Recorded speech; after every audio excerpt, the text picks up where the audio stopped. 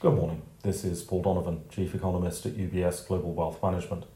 It's 6:30 in the morning, London time, on Tuesday the 16th of November. US President Biden has signed the bipartisan infrastructure bill into law. This is not going to affect markets. By the time a bill makes it to the president's desk, investors have nearly always priced in the outcome. The spending is spread out over 5 years, and such is the nature of infrastructure that little of that spending will hit the economy anytime soon. It would be wrong to look for evidence of this bill in any economic data over the course of the next year. Technically, the bill is a stimulus, as there is a deficit generated by this, but the deficit amount is too small to be economically significant. There are one or two concerning issues from an economic perspective. Materials made in the United States will be prioritized for projects. Economists would advocate that the best materials be prioritized for projects instead, but this is politics, and we have sadly not yet reached the nirvana where economists decide everything.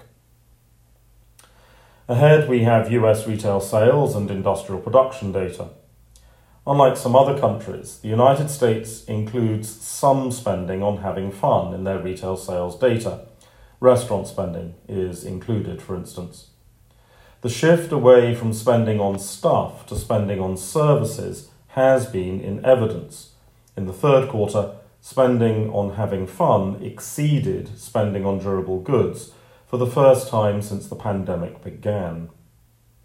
Retail sales will give a less complete hint at how that process is proceeding. Of course, the spending on goods is still way above normal, and that is where the industrial production data comes in. While the United States is not the manufacturing powerhouse it once was, it does still produce quite a lot of goods. Global supply is at an all-time record high today to meet the extraordinary levels of demand for goods. And the strength of industrial production data should show that for most goods, supplies are still being produced at a record rate. The United Kingdom has labour market data. This is of interest, as Bank of England Governor Bailey yesterday was guiding markets with all the grace, intellectual content and aplomb of someone dancing the hokey cokey on TikTok at super speed. Rate hikes have been in, out, leaving foreign exchange dealers bewildered and shaken all about. It's their own fault for treating the Bank of England as if it's the Fed.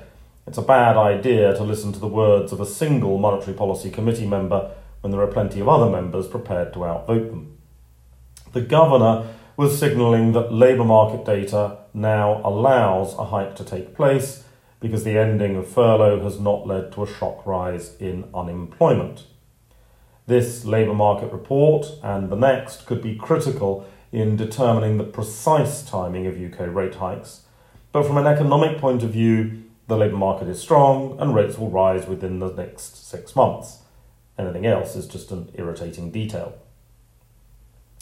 The euro area is revising its third quarter GDP number, but no one in the financial markets is really going to care about that.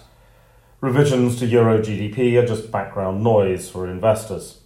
On the subject of background noise, ECB President Lagarde is speaking again.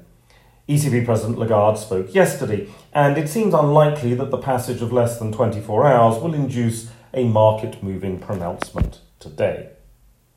That's all for today. Have a good day.